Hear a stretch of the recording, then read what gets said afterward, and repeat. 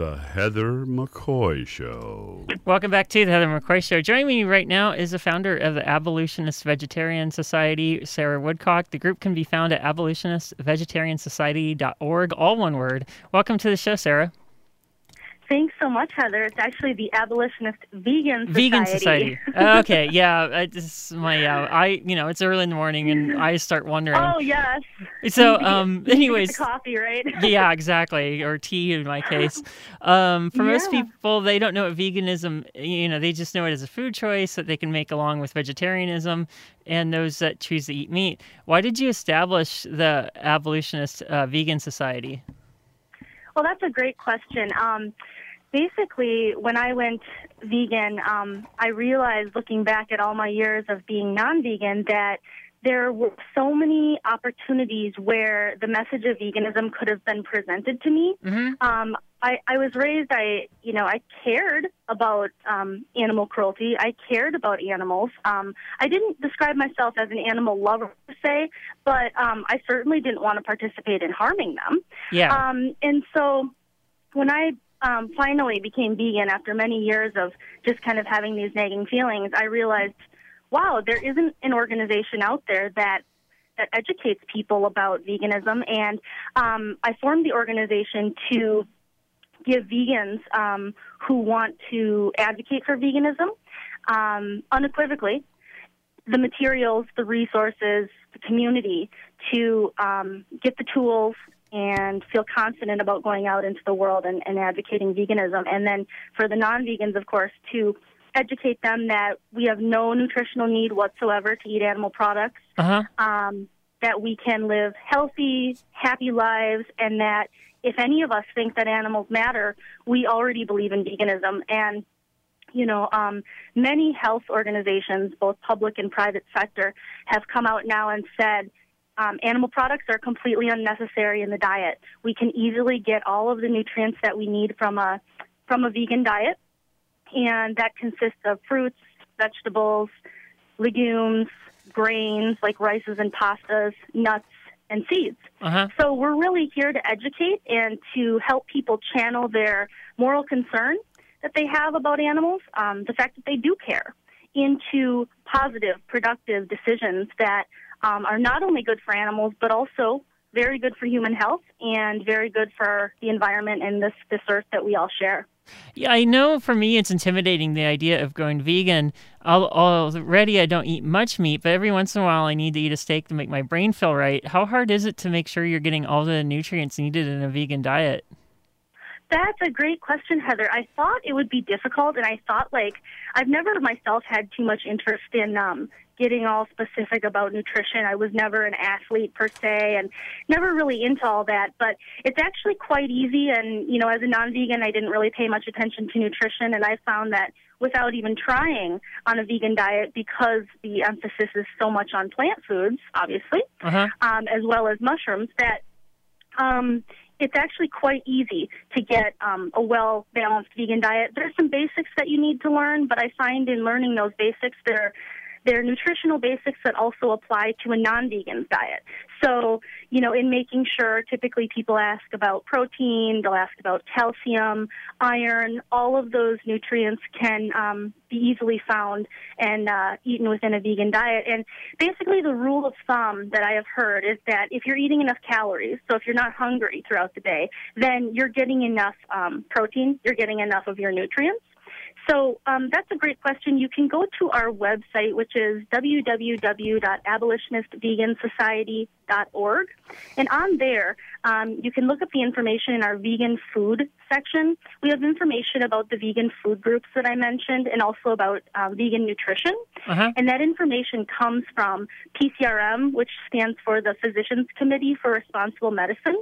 Okay. So I'd say it's easy. It's a lot easier than you'd think. And like I said, I actually find myself eating much healthier as a vegan anyways without trying to eat healthy. And just to give you an idea, the different organizations, I gathered a list here.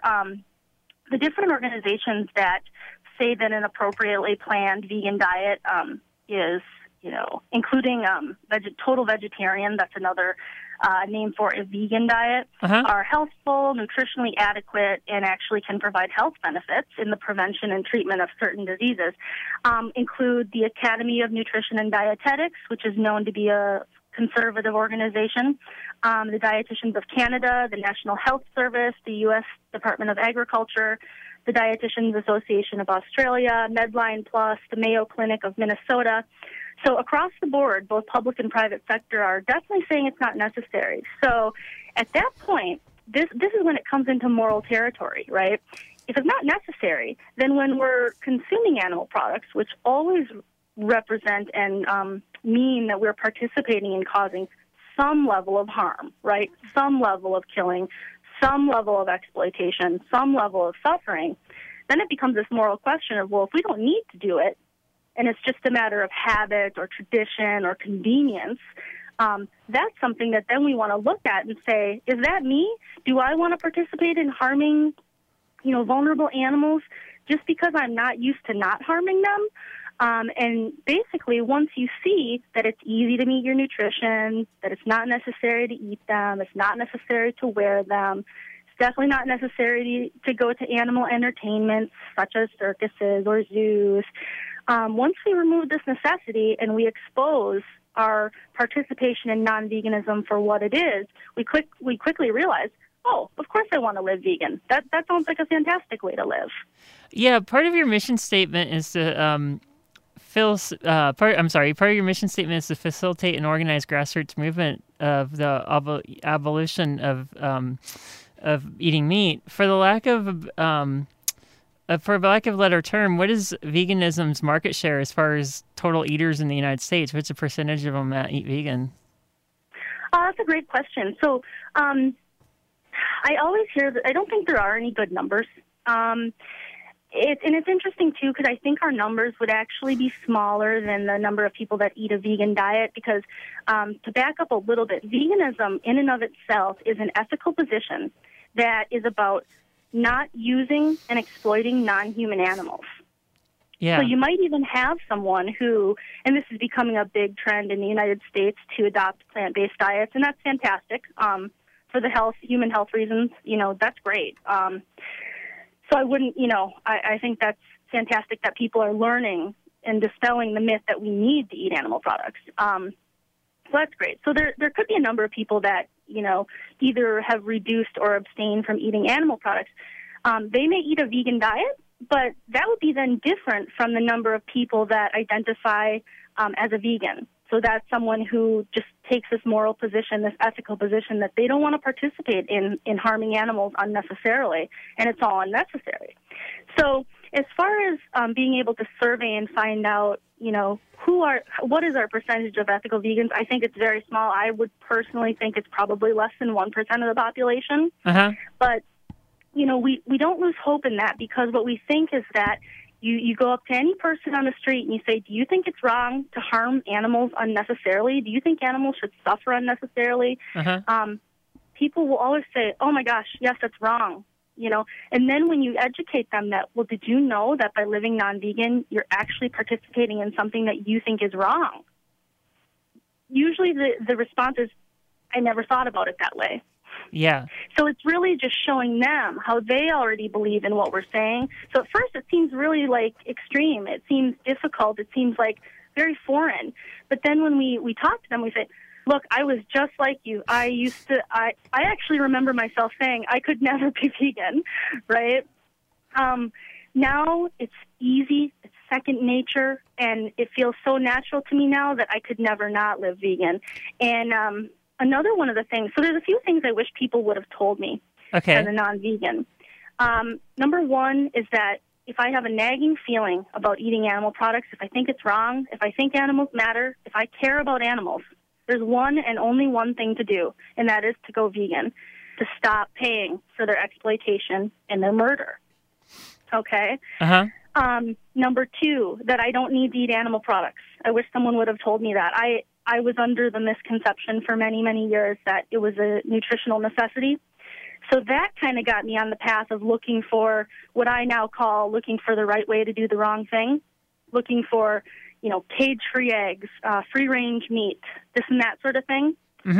Those are channeling the moral concern into ways that still cause their suffering and death.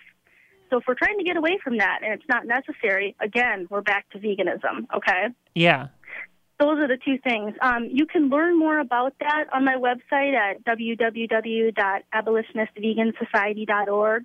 We talk about why a vegetarian diet isn't the way to go. We talk about why those labels like cage-free are just marketing labels. Of course, the industry wants to protect its product, and they want to make it appealing. They want to make it seem humane. But a lot of people don't realize that in all animal products, there's always suffering. There's always death. I know some people that are very concerned with animals, and they've actually built rooster cages or like chicken coops in their backyards if they have the room for it, and they produce their own eggs just to kind of get around the mass food producers. Mm-hmm. That seems to be kind of like a trend too. Absolutely, it's a big trend, and unfortunately, what happens in that is, the backyard chickens. That is a big trend, and so the chickens, they come typically when people do that. The chickens come from hatcheries, and a lot of people don't know. For example, did you know that at the hatcheries they have all the eggs that are fertilized, of course, and when the birds hatch, did you know that they turn them over to see if they're a boy or a girl? And if they're a girl, they go off to be sold as property to become a laying hen, mostly to, a factory farm, maybe to a small farm, or maybe to a backyard chicken person. But did you know what they do with the boys? I'm going to guess just based on my knowledge of, I don't know, if I watch Big Love a lot, so I'm guessing they're exiled.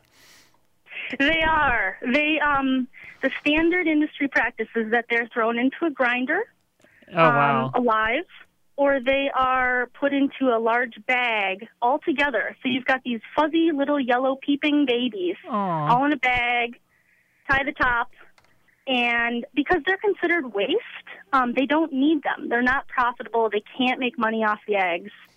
And so that in and of itself shows there are no ethical eggs. Okay, even the backyard hens, maybe there's a scenario where someone got a backyard hen from their neighbor who hatched her out. We try and remember that animals aren't its, they're her or him. They're individual persons. So there are no ethical eggs. And another thing that we have to remember is that even if, the girl doesn't, she's a girl, and she goes off to a farm. Well, what happens after a chicken can live for 10 to 15 years? What happens after 1 to 2 years when she can no longer lay eggs productively? Probably discarded like the males. Correct. Disposable commodities, right? So she becomes, most often, she will actually be taken to the slaughterhouse, and her thanks for laying these eggs that we have no nutritional need for is that her neck is slit. And she becomes quote unquote meat. So it's all suffering, it's all death, it's all using these beings when we have no reason, we have no good moral reason to do so. Same with the dairy industry. When the babies are born, a lot of people don't realize that in dairy, the moms need to be pregnant in order to make milk, the mother cows. So they impregnate them, and then if sort of like the chickens, okay, if the babies are born male, well, they're not going to make milk for us. We don't need them. Sometimes they'll be shot in the head. Oh. The moms have gestated. They've carried their little baby for 9 months. They're mammals. They're very attached to their babies. They love their babies. And so she cries. She will bellow out for sometimes days on end. People have reported that if they live near a dairy farm, on an annual basis, they'll hear the crying of the mother cows. If the baby is a girl, well, we still need to separate her from the mom, because if she were to drink the mom's milk, there would be none to sell for humans, which we don't need. Yeah. So people don't often realize there's this forced impregnation. There is this breaking of the bond of motherhood. There is the murder of the baby cows who are male. And the girls, they'll either go on also to become, I should say some of the males are turned into quote-unquote veal. They're a byproduct of the dairy industry. And then some of the girls are turned into veal. And then some of the girls are just killed if they're sickly. And then some of the girls go on to become dairy cows. But again, they are separated from their moms because we need to sell that milk. Yeah. It's a very sad cycle. It is a very sad cycle. With the sad cycle, why do you think there's such hostility to veganism? Like, if you bring it up in some circles, they'll go, well, an Oreo's vegan. Oh, yeah. I think that there's a lot of hostility because it challenges many ideas and many traditions that we've had throughout history about oppressing others that are more vulnerable, weaker than we are. And it challenges us to look at our position of power. And, you know, if we have integrity, what we do with that feeling of uncomfortability when we learn something new is we identify what's the moral choice out of this situation. You know, I'm in a dilemma. I used to think I needed to do this. I didn't realize I was participating in something that was hurting others. I can stop. The moral thing to do is to examine the way out and to make the most moral choice that we can, and that is going vegan. On the other hand, if someone isn't in a place where they want to examine, you know, where they stand on that, they will sometimes project that feeling of uncomfortability onto the vegan. They may know that the vegan is doing the right thing. They may admire the vegan for doing what they wish they would do. But usually, yeah, we do get attacked for being vegan. But I feel like as a vegan, what I try to do is really focus my efforts on those who care. I feel like so many people care, but they've just never heard a clear message. A lot of the large animal organizations, they will really water down the message. It's so crystal clear to me that we don't, you know, that veganism is the way out of this mess. We kill over 1 trillion animals per year, including fish and aquatic species as well as land animals. Yeah. For food alone. And it's all unnecessary. We can, and, you know, sometimes people think, well, how could we feed the world on a vegan diet? A non-vegan diet and the production of animal foods is extremely resource intensive because not only do we have to have land and water and energy as inputs to create the non-vegan food and to feed those animals who then go on to become food. It's very resource intensive. We would actually have that much more land, water, and energy freed up to create vegan food, and it's much more resource friendly to create. So, you know, there's always issues of food distribution and that sort of thing, but when it comes to food justice for humans and caring about humans and, you know, what is fair for food distribution, it always comes back again to eating a vegan diet. So it's the right thing to do all the way around. Yeah, and California is currently in a drought, so if we save the input of water, which, you know, cattle definitely take up a lot of water and that kind of farming, and that would save out a lot. There's also the outputs, which is the methane buildups from some of these factory farms. Bingo, yes. You're absolutely right. Many people don't realize that the single greatest contributor to climate change today with the greenhouse gases, and especially including the methane, is animal agriculture. It's not transportation. So again, it comes back to, you know, veganism is about our direct obligations to non-human animals, but when it comes to the environmental aspect, what's fair to other humans, being fair in our resource consumption as fellow human beings on the planet, it all comes back definitely to a vegan diet, and in our responsibilities to non-human animals, it comes back to veganism. What do you think about some of the new laws that prohibit people from filming or taking pictures of conditions in factory farms? I think some of the statutes passed in like Missouri and Kansas equate doing this type of activism as it's equivalent to being a terrorist for Al-Qaeda. Yeah, that's a great question. I have concerns about it I think my position on it is a little different from the average vegan in the movement. I have concerns about it for sure from a free speech level. But within the animal movement, a lot of times the ag-gag laws, as they're called, are rejected on the basis of that they would prohibit animal investigators or undercover activists from going in and filming the cruelty. Well, as an abolitionist vegan, I see all animal use as cruelty. And we have a lot of undercover videos already that show that, look, this can't be done well. There's always abuse. And I think that, on a free speech level, yes, I think that they're wrong. On an animal activism level, because I don't use graphic imagery in my advocacy anyway,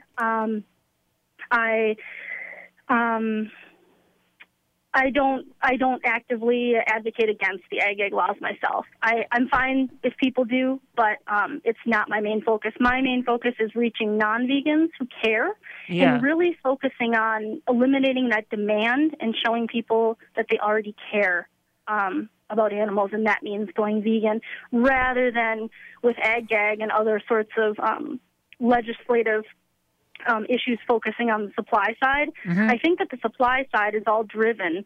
All of those issues that come up, all of those are just symptoms of the problem of using animals. We're always going to have problems. We're always going to have egregious cruelty, but we always are going to have the base cruelty of using them in the first place. One of the interesting ideas that you have to spread the message to go vegan is to show that vegan cooking isn't that hard, and you advocate cooking seminars as a form of activism.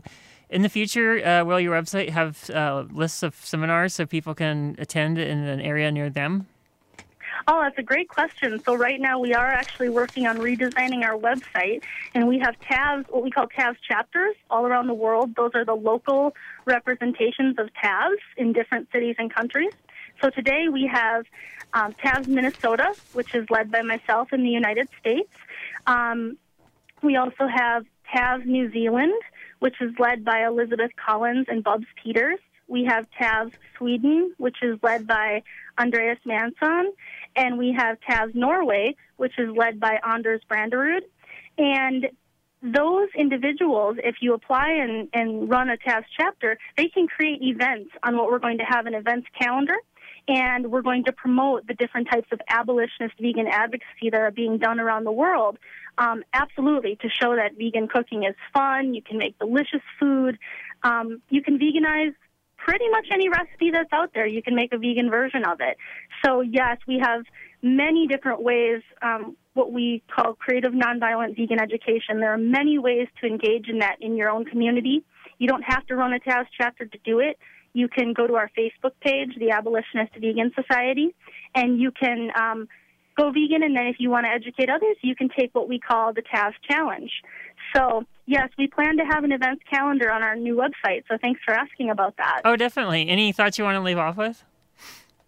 I would just encourage people, if you're considering going vegan, it's absolutely the right thing to do. I encourage everyone to read. There's a really fantastic book. It's a short but important read, and it helps you understand why, if you think animals matter at all, you already believe in eating a vegan diet. It's called Eat Like You Care, and it's located at www.eatlikeYouCareBook.com. And I also encourage everyone to register on my website at www.abolitionistvegansociety.org.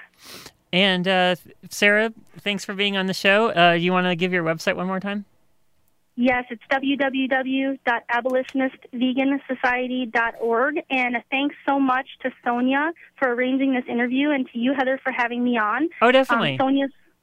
Sonia sets up a vegan table at UCI in the Student Center Ring every Wednesday from 11 to 2 p.m. So if you're in the area, definitely stop by and see her. Oh, definitely. And thanks again for being on the show. And we might have you back for another talk or two in the years to come. Thank you. Fantastic. I very much enjoyed this. Thank you so much, Heather. Oh, you're welcome. This is, of course, the Heather McCoy Show.